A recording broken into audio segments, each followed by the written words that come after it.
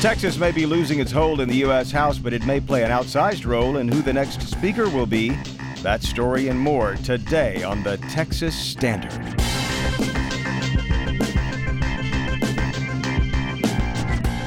Texas Standard is a production of KUT Austin, KERA North Texas, Houston Public Media, and Texas Public Radio in San Antonio, with support from Rand Group, software delivered as promised. No surprises. I'm David Brown. Will Nancy Pelosi remain Speaker of the House? Why Texas Democrats in Congress are a House divided, and what that means for the leadership contest. Also, new standards for public school curriculum in Texas set to change how students are taught about the causes of the Civil War. And with the start of the Texas legislative session just weeks away, a warning to Texas Republicans: don't mess with a bluer Texas. All those stories and more today on the Texas Standard. No matter where you are, it's beginning to feel a bit more like the holidays, isn't it? Hope so. It's Texas Standard Time on this November 19th, and as always, we are so grateful you're spending a bit of your day with us. In the immortal words of Nigel Tufnell, this one goes to 11. We speak, of course, of the Texas Longhorns. One spot short of the top 10 in the Associated Press college football rankings after beating Iowa State this weekend. Texas is the only top 25 team from the Lone Star State right now. They'll take on division foe Kansas on the day after the tryptophan takes hold in earnest, which is to say Friday. In the Big 12, Oklahoma is sitting on top with just one loss this season, number 6 in the AP poll. If you're more of a news junkie, the main event right now seems to be who's the front runner in the race to lead the U.S. House of Representatives as an elaborate changing of the guard continues. After big wins by Democrats, the Republican-led House, including several chairmanships held by Texans, set to change hands. And Nancy Pelosi, the former House Speaker and Democratic leader for over a decade and a half, wants another round with a gavel. One problem, it's not clear how much support she has as Democrats try to figure out a forward direction for the party, how to build on the midterm momentum. And here's where, despite losing a lot of top spots on committees, Texas's congressional delegation could play an outsized role. Kevin Diaz has been keeping a finger on the pulse of this speaker's race for the Houston Chronicle, and he joins us now from Washington. Kevin, welcome back to the Standard. Hey, good to be with you. So you have apparently been following this rather closely, and I guess there's well, why don't you lay it out for us? Why does there seem to be this fight over whether to go with Nancy Pelosi again or not? Well, I think it's two things. One, it's part of a broader divide within the Democratic Party. This is a party that, apart from being opposed to Donald Trump, is trying to figure out a direction to go in, whether to go in a more centrist direction or to move a little bit farther to the left. The other part is just simply that there are a lot of young people coming up in the Democratic Party who want a chance to be players. And they're looking at a leadership that's been around for a long time. So totally apart from ideology or political direction, there's just a bit of a generational shift as well going on. Well, now explain this to me, because Representative Philemon Vela does not necessarily seem to be of a younger contingent, I suppose. He's from Brownsville, of course. Yet he seems to have been one of the most vocal opponents of another leadership round for Ms. Pelosi. Yeah, that's a good point. And I think that is an example of where this divide breaks down along ideological grounds. Philemon Vela is very outspoken as a critic of Donald Trump and wants a much more aggressive resistance to the administration. That has a lot more to do with his opposition and that of a lot of other people, too. But, I would point out the real oomph, the impetus for some of the resistance is that some of the people who have had trouble with this, for example, Lizzie Pennell Fletcher in Houston, who has come around to supporting Pelosi. But, some of the people who are having trouble with it are people who represent swing districts, Democrats who've been getting hammered for the last year with having Pelosi wrapped around their necks, and don't think that it's particularly helpful to the party and to its prospects. Now, just to be clear, for those keeping score at home, Lizzie Pennell Fletcher unseated John Culberson to represent part of Houston, right? That's right. Yeah, she unseated a 9-term Republican incumbent. And so people like Fletcher are more susceptible to this line of attack that they're tools of Nancy Pelosi. Pelosi presumably representing everything that's, San Francisco liberals, all of that. What about some of those other new Texas Democrats coming to Capitol Hill? Sylvia Garcia of Houston, Colin Allred of Dallas, Veronica Escobar of El Paso. Where are they lining up? I can only speak for Sylvia Garcia in Houston, who has weighed in for Pelosi on the grounds of immigration. She sees Pelosi as having been a strong supporter of Dreamers and DACA, and that's a big issue for Sylvia Garcia. It represents a Hispanic majority district on the east side. Some of the Blue Dogs from Texas want to keep Pelosi in place. What? I guess they fear her replacement. They're afraid of a House moving further to the left. Yeah, the thing about Blue Dogs is really interesting. The Blue Dogs like Pelosi because Pelosi has historically allowed Blue Dogs to be Blue Dogs. In other words, she has given them buys on certain votes that are difficult for Democrats in conservative districts. And we're talking about basically more conservative leaning Democrats. Yeah, for example, Henry Cuellar, right. Who runs Laredo. Pelosi is a strategist. She's a tactician. She understands that in order to gain a majority in the House of Representatives, you have to allow representatives to represent their districts. So you can't go to somebody in a rural district in Texas and expect them to line up along Democrats from New Jersey, New York, Washington, or what have you. So, they appreciate that, and they get along with her. She's pragmatic. Kevin, if not Pelosi, then who? Well, that's the problem. They don't know. They don't really have a candidate. There's no clear alternative that's emerged, and I think that works obviously to Pelosi's advantage. The other side has not been able to really coalesce around a single candidate. Kevin Diaz is following this story for the Houston Chronicle. We'll link to his latest at texasstandard.org. Kevin, thanks so much for speaking with us. My pleasure.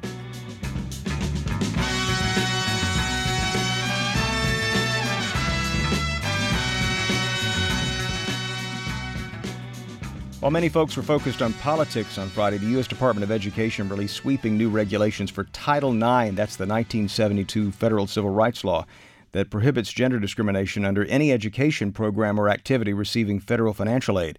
Changes that could undo efforts at many Texas colleges and universities aimed at giving greater weight to complainants. Gone would be Obama-era guidance, which called for more aggressive enforcement of Title IX. In, new protections for students accused of sexual misconduct and reduced liability for schools investigating complaints. These changes happening amid what has been described as an unprecedented era of Title IX enforcement. Paula Levine is a reporter for ESPN's Enterprise and Investigative Unit. She's also co-author of Violated, Exposing Rape at Baylor University amid college football's sexual assault crisis. She joins us now on The Standard. Welcome back. Thank you. What are the big policies that stand out to you in terms of what the Trump administration is proposing here? Well, from the get-go, there was a real emphasis on giving more rights to the accused. And the way that the Trump administration and Education Secretary Betsy DeVos proposes this is that the standard to prove that someone is responsible for a violation is higher. There is also provision in there to allow for cross-examination of the alleged victim. And there are some restrictions, too, that I think benefit the university more so than anyone. I mean, it sort of reduces the number of cases that they'd be responsible for by making it that it would have to be something that would be on campus or something within the school's jurisdiction, such as a university event off campus. So a lot of the other complaints that you've seen dealt with previously would not even be subject to Title IX jurisdiction like, anymore. For instance, like sexual misconduct alleged to have occurred off campus at an apartment or something along those lines, that might not fall under? Absolutely. I mean, that's one of the big concerns, and a lot of the cases that we've seen come forward, especially ones that have garnered a lot of media attention, are cases that would fit that profile. Very interesting. Now, it's my understanding that the Obama administration's guidance had discouraged direct cross-examination because of the potential to re-traumatize accusers. Is that right?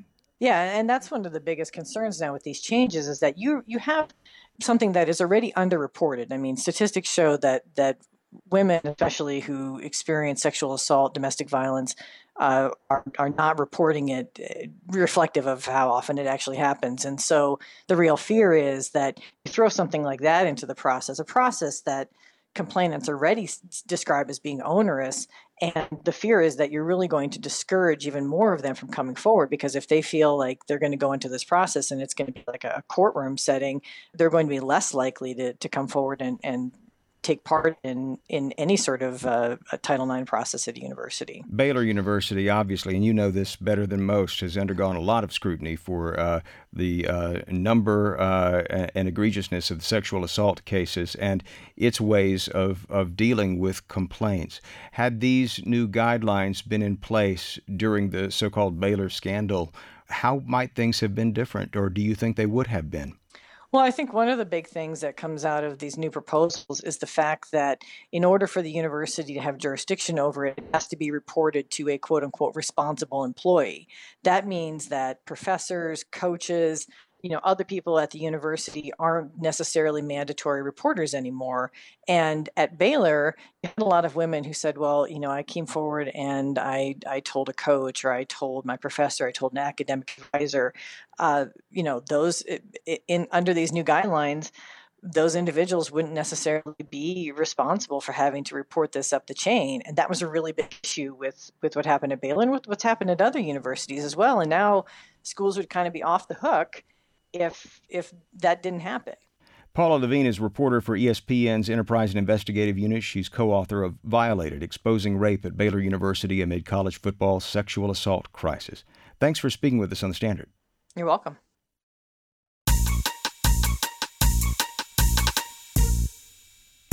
He is monitoring the talk of Texas on this Monday. He's our social media editor, Wells Dunbar. Hi, David. A quote, "Wouldn't it have been nice if we got Osama bin Laden a lot sooner than that?" Those words from President Donald Trump escalated his attacks on former University of Texas System Chancellor and retired Admiral Bill McRaven. Yeah, I think I saw that on Sunday. Yeah, exactly. Yeah, the backstory there, McRaven publicly dared the president to revoke his security clearance in solidarity with ex-CIA chief and Trump critic John Brennan. And in that interview this weekend, Trump instead called McRaven a, quote, Hillary backer and said this of bin Laden, quote, "Everyone in Pakistan knew he was there." Close quote. Among the Texans responding on social media, this one's interesting, outgoing Republican House Speaker Joe Strauss. Yeah, he tweets, "Admiral McRaven has served our country and the state of Texas with honor, integrity, and distinction. I am grateful for his many contributions to our country, and I know no better leader." Very interesting indeed. There's lots more reactions and responses on our Facebook page, facebook.com/Texas Standard. Yeah, lots of folks sounding off there. You can also tweet us at Texas Standard. Wells Dunbar is looking for you. He's our social media editor, and he'll be back in 35 minutes or so with more of the Talk of Texas. Stick around. Support for Texas Standard comes from Texas Oncology, with a reminder that November is Lung Cancer Awareness Month. A preventative regimen, including a healthy diet and exercise, can help prevent lung cancer. More at texasoncology.com. Support for Texas Standard comes from Great Texas Line Press, publishers of Texas travel guides, cookbooks, and humor, including Speak Texan in 30 Minutes or Less, at Barnes & Noble, The Alamo, The Bullock, Amazon, Buc-ee's, and GreatTexasLine.com. This is the Texas Standard. I'm David Brown. In national media, it's an old standby to report on changes in Texas's public school education standards. They often play right into the stereotypes. But in a state where people can still be heard arguing over a sectional conflict of the mid-19th century, there's a new headline that hits close to home. On Friday, the Texas Board of Education voted to change how public school students learn about the Civil War.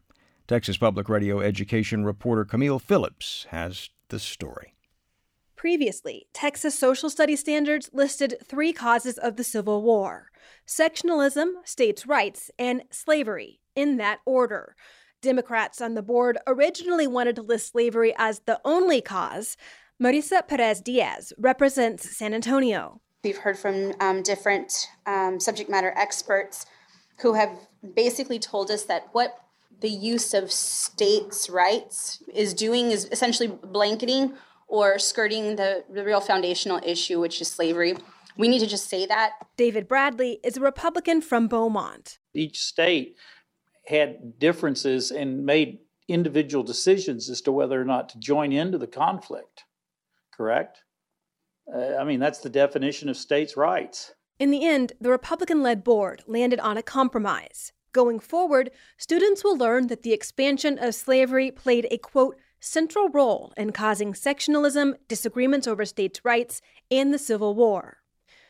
Houston Democrat Lawrence Allen Jr. is the only African-American board member. He helped write the new language. I think it's an excellent start. He believes it draws a straighter line between slavery and the Civil War than the previous standards did. I don't think we really have that as a consensus in our state. And so if we can't drive it to a consensus in our state, we need to let our students look at it from all points of view. The board also decided to keep Hillary Clinton and Helen Keller in the curriculum, reversing a decision that made headlines in September. However, the standards still list only one cause for the Israeli-Palestinian conflict, the, quote, rejection of the existence of the State of Israel by Arab nations. Historians say that one-sided framing is an oversimplification. Shifa Badi is a Pakistani-American teacher in the Fort Worth suburbs. At a public hearing this week, she warned the board about the potential for anti-Muslim bias and shared her experience as an 8th grader on 9/11. That was the day that I received my first death threat in my locker. It was shoved in there. My teachers did nothing.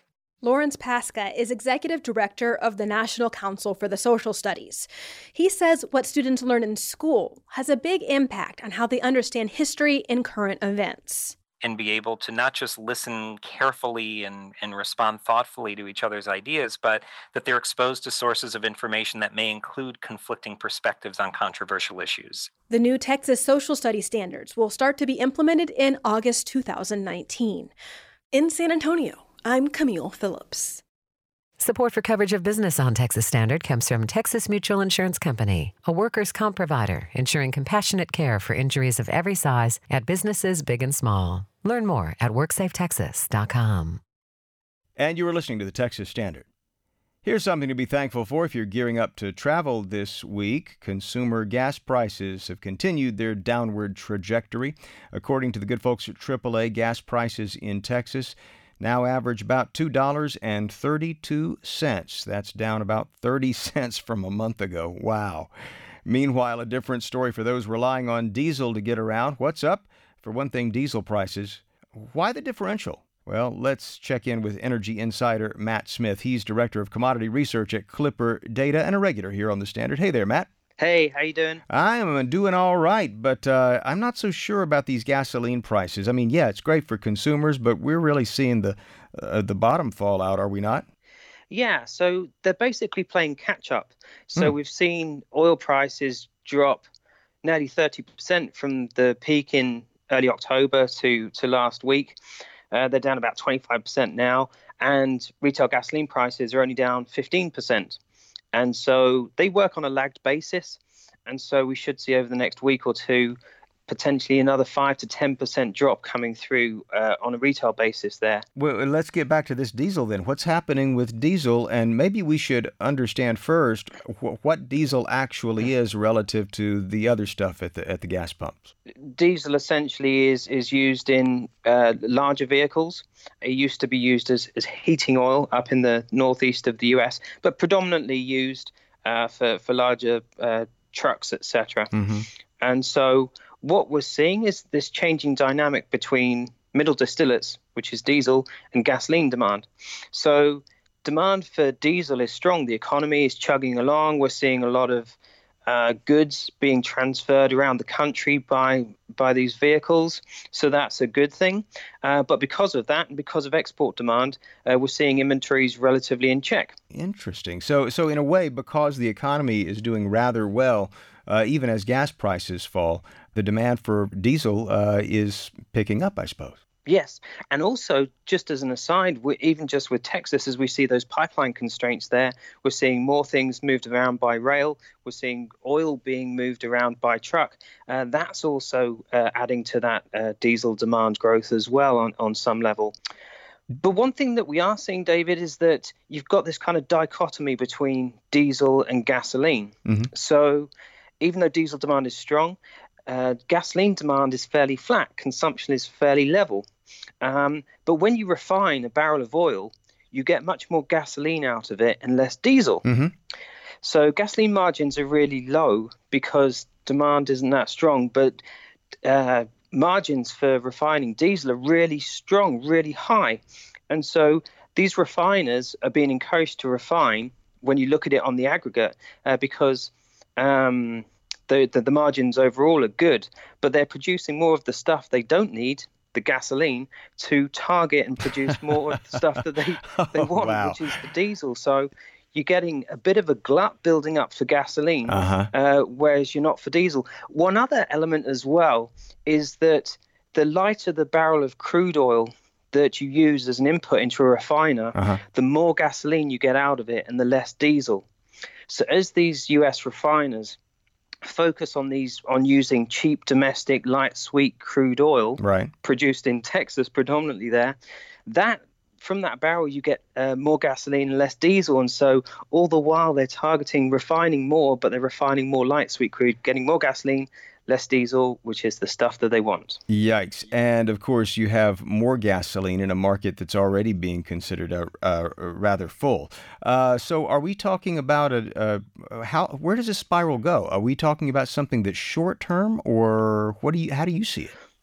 Well, this is a trend that is going to become more ingrained over the next few years. So what we have is this massively game-changing event happening in 2020. It's called IMO 2020. And what that is all ships on a global basis have to switch from using 3.5% sulfur content in their fuel oil to 0.5% sulfur. So to do this, all of the vessels around the globe are going to have to switch from using heavier, gunkier residual fuel to these middle distillates and this diesel. And so that demand is only going to ramp up significantly as we move into 2020 and beyond. And so this trend of diesel being in demand, whereas gasoline less so, is only going to be exacerbated over the coming years. Fasten your seatbelts, folks. Matt Smith is Director of Commodity Research for Clipper Data. Matt, thanks for getting us up to speed, and happy Turkey Week. Thank you. You too. Support for Texas Standard comes from TCU, where horned frogs strive to be a force for the greater good, like Professor Liren Ma, who is developing a program to make an iPhone operate as an inexpensive hearing aid. TCU, lead on.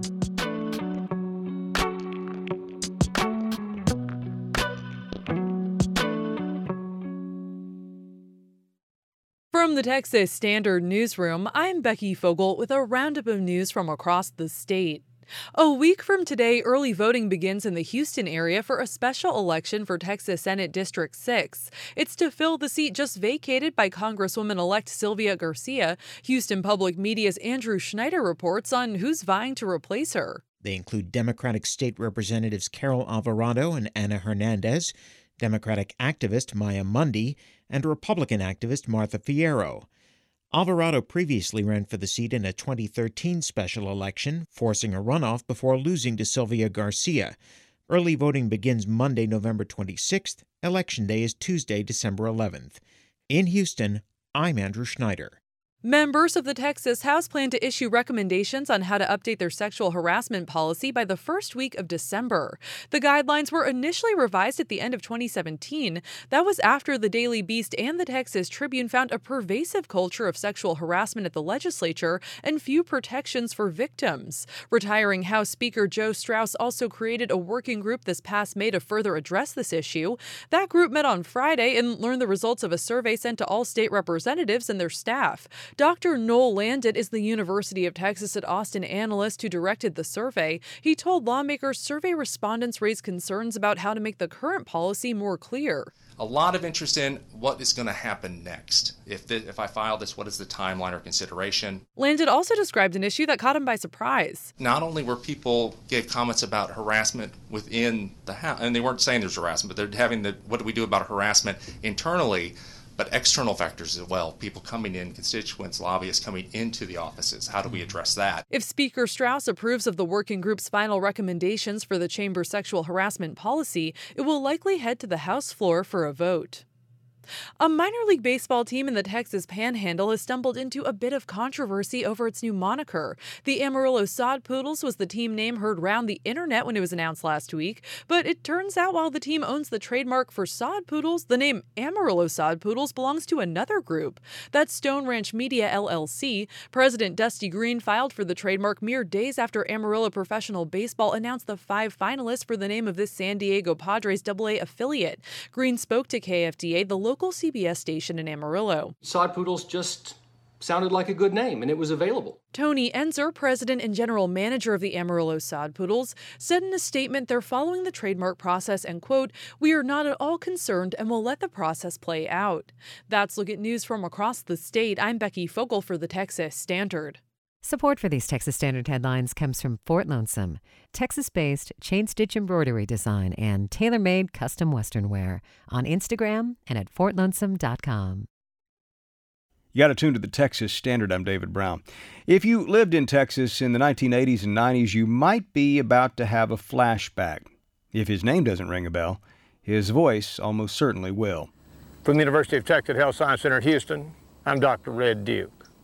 Dr. James Henry Duke Jr., a.k.a. Red, was a regular on TV and radio across the Lone Star State once upon a time. His health reports featured him out at construction sites, rodeo arenas, and restaurants, talking about everything from kidney stones to potatoes. He was also a surgeon. He was an Eagle Scout, an ordained minister, a conservationist, a pioneer, and many people consider him to have been a visionary in the medical field. A new book explores all these different angles of Duke. It's called I'm Dr. Red Duke, and it's written by Bryant Boutwell. Bryant, thanks so much for taking a few minutes out to talk with us on the Texas Standard. My pleasure. So, what was your first encounter with Dr. Duke? Do you remember his health reports firsthand? Well, my doctorate is actually in public health, and that's how I met Red. He was a trauma surgeon at the Herman Hospital and the UT Medical School, and I was working over at MD Anderson, but in the early days, in the 70s, helicopters kept buzzing over. So I kept wondering what's going on. They said there's this new doctor over there at Herman and UT that started this program called Life Flight. And by 1993, I joined the medical school. I became an associate dean, and so Red was frequently in my office to give me updates and stir up a little trouble and give me ideas of things we ought to be doing. He was a character, wasn't he? I mean, his personality was a big part of his appeal. Yes, I worked 44 years in the medical center with some of the great names in medicine, and there's no one like Red Duke, and I don't think there ever will be. He was quite a character. He was a talented surgeon. He was from a small town, Ennis, and then he grew up in Hillsboro. But he had that small town approach, common sense, but he had the skills of the very best trauma surgeon in the world. What do you think led him to become the public figure that he did become? I mean, because a lot of folks in the medical field, well, they take a much lower profile, I suppose it's safe to say. He became a public figure and seemed to relish the role. He did. Well, he grew up in Hillsboro. One of his friends down the road in Abbott was Willie Nelson. If you look at pictures of Red, even throughout his childhood, he's a character. He's always doing something in the photo to get attention. Ham it up a little bit. He was a natural ham, and not only was he a good surgeon, but he was such an interesting character that UT said maybe he's the guy we ought to put on TV for some health reports to try to educate the public. And Red was very committed to prevention and teaching the public about prevention. You know, I've never heard Auxiliary medicine defined very well, but when I think of it casually, I suppose I think of it as sort of that bedside manner logarithmically multiplied. There's that Auxiliary medicine is about the attention and care given to those who are suffering. Was that part of the attraction for you in writing about this? Yeah, Red was a special guy, and he always put his patients first. And Sir William Osler, he died 100 years ago, 1919, so 99 years ago. But he was a role model for professionalism, for caring for the patient. He used to say, we're treating a person, not a disease. He always put the person first. So, knowing someone like Red Duke, who never slept, he basically lived in the hospital day and night. His whole life was about helping others and being kind of a professional role model on many levels. Could you tell me a little bit about those boot prints in the trauma rooms over at Texas Medical Center?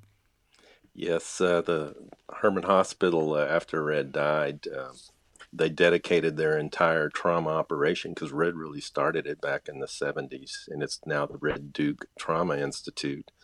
And the fitting thing to do was to put red boot prints in every trauma bay there, and it's one of the busiest trauma facilities in the country. And there's Red's boot prints standing there. He trained many of the physicians that are there, so he's kind of always standing there helping those that come in.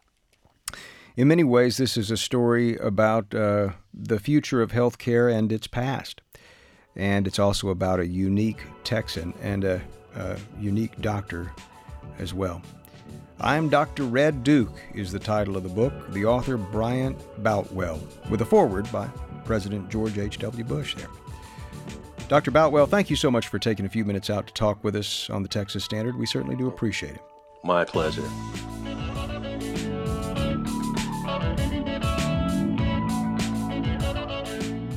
Support for Texas Standard comes from Texas CASA, advocating for a safe and positive future for all Texas children in the child protection system.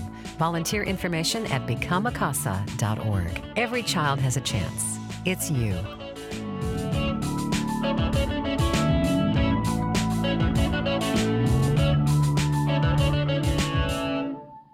I'm E.R. Bills, and I'm the author of 100 Things to Do in Texas Before You Die.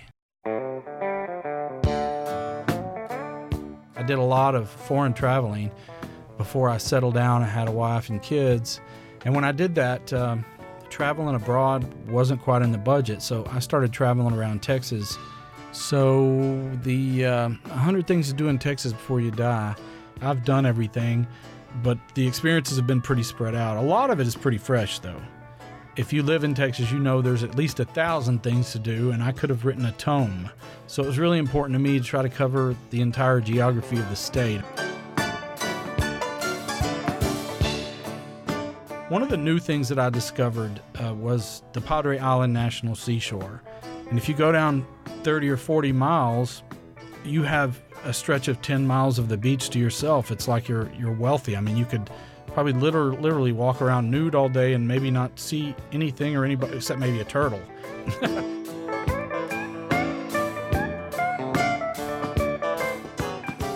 The food section was difficult.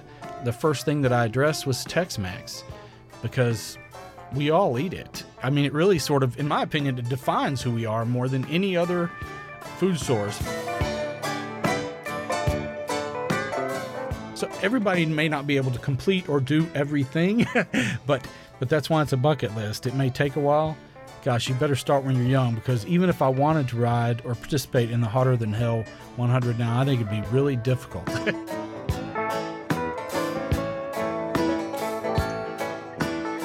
I think it's a neat place to discover. I think it's a neat place to live. And there are so many natural treasures, but what I really wanted to express in the book is the diversity, geography, culture, really, in terms of people. Get out there, see this stuff, experience it. This is E.R. Bills, and I'm the author of 100 Things to Do in Texas Before You Die. And you're listening to the Texas Standard.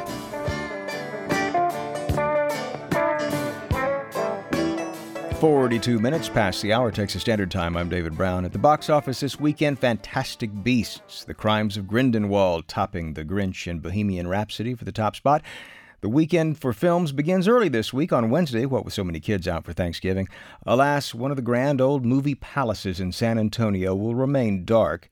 Built in 1949, it often showcased Mexican cinema with desegregated seating. But the Alameda is set to return, only this time some of the pictures may be in your head. Texas Public Radio's Norma Martinez explains. The Alameda closed in the late 1980s. There have been numerous attempts to revive it, but the latest might be the one that sticks. The city of San Antonio, in partnership with Bexar County, La Familia Cortez, a family business that owns 5 restaurants in town, and Texas Public Radio, plan to restore and revive the Alameda as a multimedia live performing arts and film center serving the Latino community. Texas Public Radio's future headquarters will be housed adjacent to the theater and the non-historic backstage structure. But before we get into the plans for renovation, it's important to remember the cultural relevance the Alameda has in the community. A recent open house hosted by the Alameda Theater Conservancy featured a tour of its theater and its grounds. When you get to the front doors of the Alameda, you're greeted by giant illustrated panels of a charro and a woman in traditional Mexican dress with flowers in her hair. On either side are elaborate curved stairways that lead theatergoers to the balcony. The stairways, bordered by elaborately sketched plexiglass railings, are blocked off for safety. The theater is nearly in the shape it was when it ceased to operate 2 decades ago. Chicano scholar and art historian Tomás Ibarra Frausto led the tour and says the history of the Alameda is reflective of the history of San Antonio. Ibarra Frausto says when the Alameda was in its prime, this was where the Mexican-American community learned about itself. And the movies told about the revolution, the revolutionary heroes, Zapata, Pancho Villa, and it also showed the indigenous communities in Mexico. Remember, a lot of this was not taught to us in high school or in elementary school. And so we saw and learned the history through the movies. When you pass through the lobby and under the Art Deco chandeliers and walk through the double doors on either side, you see a wide expanse of emptiness. This is where thousands of bodies would have sat in the dark, passing popcorn down the aisle with eyes glued to the stage or the screen. There are no seats there now. And if you walk closer to the stage area, there are just a few chairs and a projector showing some short films on a screen. But when you turn around to look back at the house, the first thing that grabs your attention is a huge balcony, which is shrouded in darkness. And when you look to your left and your right, you see large blue-tinted murals. Ibarra Frausto explains their meaning. On the left-hand side is the story of Texas. You can see, the Spaniards coming with their oxen, and then the buildings. You see the cathedral, you see the Alamo, and it's sort of like history of Texas. And then on this side was the history of Mexico, and you see the Spaniards, Columbus coming, and then you see the conquistadores.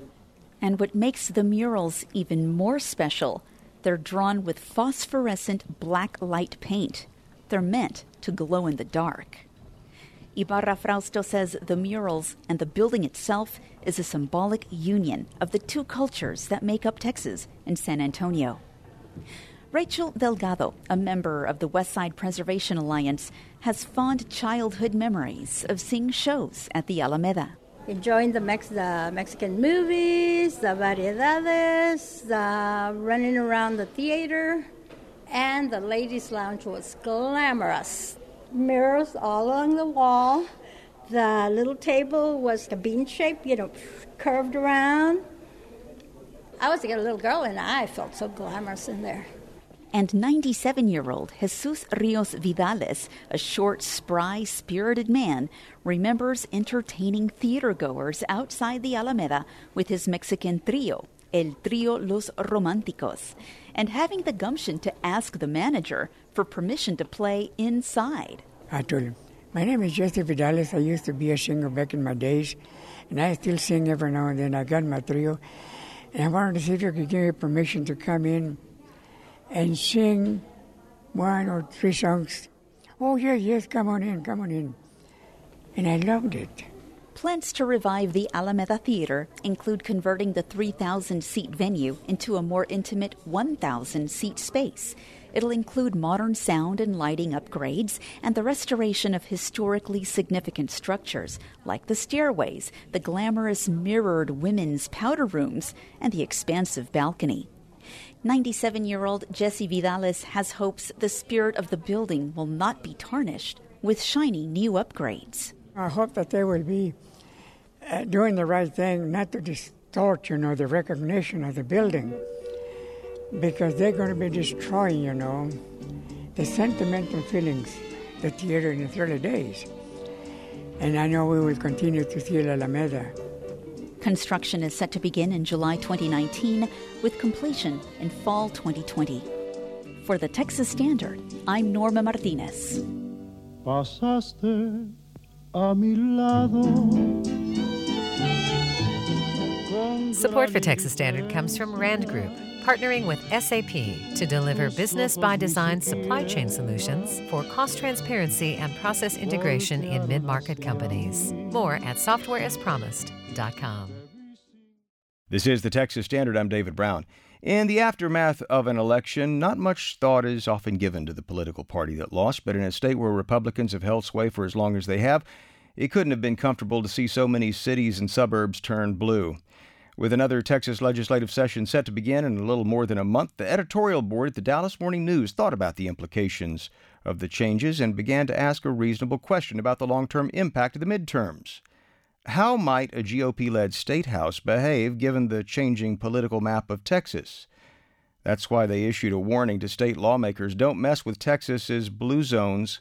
Rudy Bush is deputy editor of editorials for the Dallas Morning News. Rudy, welcome to the Texas Standard. Thanks for having me, David. Last week, you ran an editorial entitled "Republican Lawmakers Don't Take Revenge on Texas's Big Blue Urban Cities." Why do you think that this was necessary, this warning? We are concerned about a trend that we've seen in the legislature for a long time, which is to try to hem in local government's ability to have the flexibility to set property tax rates in the way that they traditionally have. And this is not just municipalities, it's also school districts.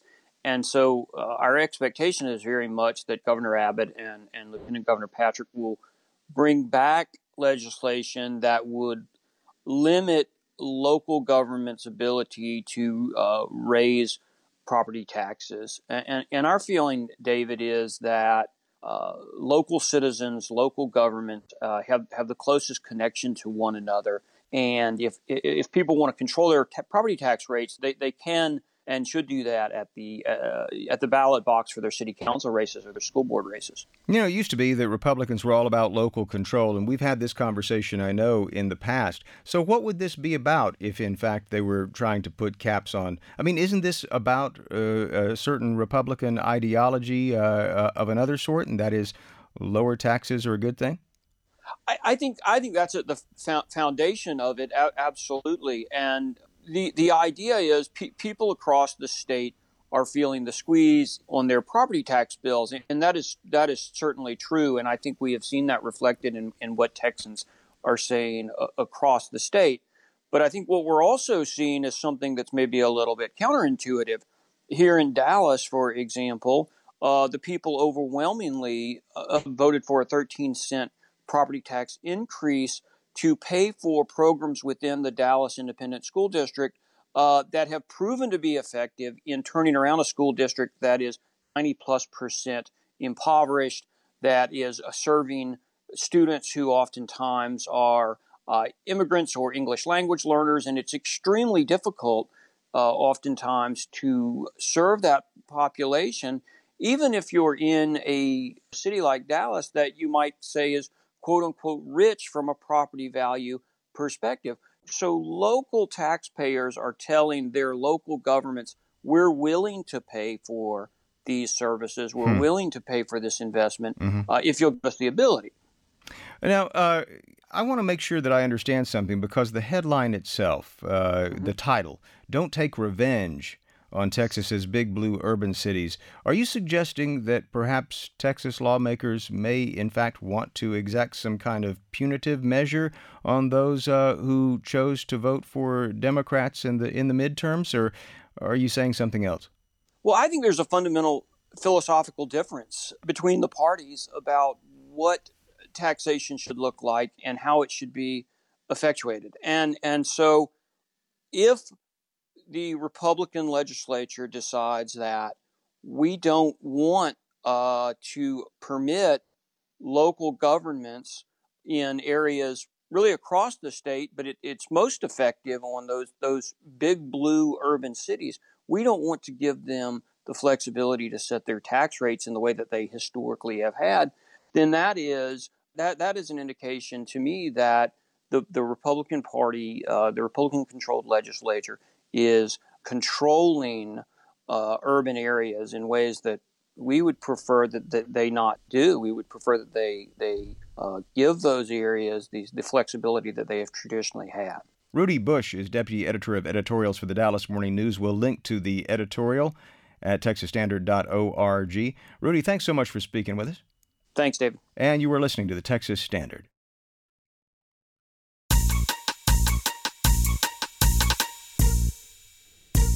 So what's on your mind, Texas? Yeah, our social media editor, Wells Dunbar, has been monitoring the talk of Texas on social media. How you doing there, Wells? Doing all right, David. Doing okay. Lots of folks on Facebook talking about a story from earlier in the show, how next year Texas students will learn slavery played a central role in the Civil War. Central role, in quotes there. Yes. Right. And this is all due to new social studies curriculum standards that the State Board of Education approved late last week. So previously, kids learned there were 3 causes of the Civil War: sectionalism, states' rights, and slavery, I believe in that order. Mm-hmm. On Facebook, Trevor Keel writes, if you have any questions about that fact that slavery played a central role, you can read the Texas Declaration of Secession, which he helpfully linked to, and prominently names the institution of slavery as a cause several times. Meanwhile, Flip Garza says, try reading the state-approved Texas history book. It's more like a Texas myth glorification book. And as you noted, David, these issues with the State Board of Education always become real flashpoints. This is obviously not an exception there. No. Another story from the show, Texans of a certain age probably remember those 4 words, I'm Dr. Red Duke. Yeah. I know it takes me back to being a boy in Dallas in front of my TV at my grandmother's house there, and I am not the only one. This is cool. Chris tweets us. He says, I remember seeing Dr. Red Duke on TV in Iowa growing up. So You're obviously kidding. A pretty big footprint there. Yeah, I thought it was just a Texas thing. Guess but I not. guess not. And Kay Merkel Boroff tweets us that she loves Dr. Red Duke, and I got to say, I was preparing for the show, and I was he has a whole bunch of clips on YouTube. You can go back and check it out. I made like a GIF out of one of them for our Texas Standard Twitter feed there, and yeah, so you can go back and that's fascinating. It opens up with him hammering a jackhammer. I think it was the one on kidney stones, one of his more notable ones there. So very, very cool stuff. Check it out. Shifting gears, you know what what's on everyone's mind today. It's Thanksgiving week. Of course. I guess we've kind of extrapolated this holiday of Thanksgiving, I guess you could say. Yes. And the food that goes along with it out towards an entire weekend. In Austin, Scott Hendricks says, okay, it may be Monday, but just remember it's a short week that ends with pie and shopping.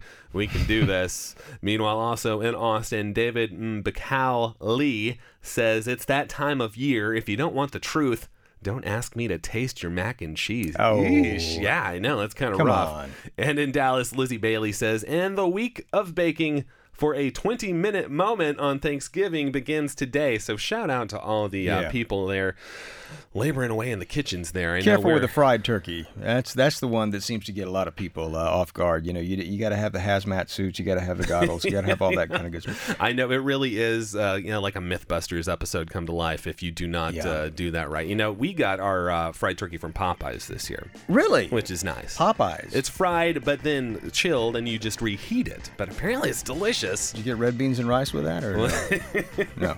Oh, well. We'd love to hear your recipes or your plans for Thanksgiving and the big run-up, and that's where we are right now. Alas, we're also out of time for the big broadcast, but we're going to be right back here tomorrow, and we hope you can join us. On behalf of the entire Texas Standard team, I'm David Brown, wishing you a marvelous Monday.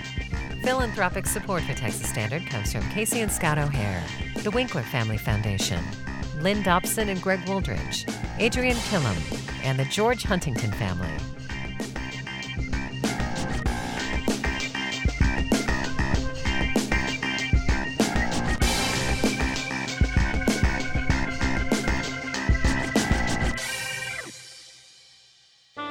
PRI, Public Radio International.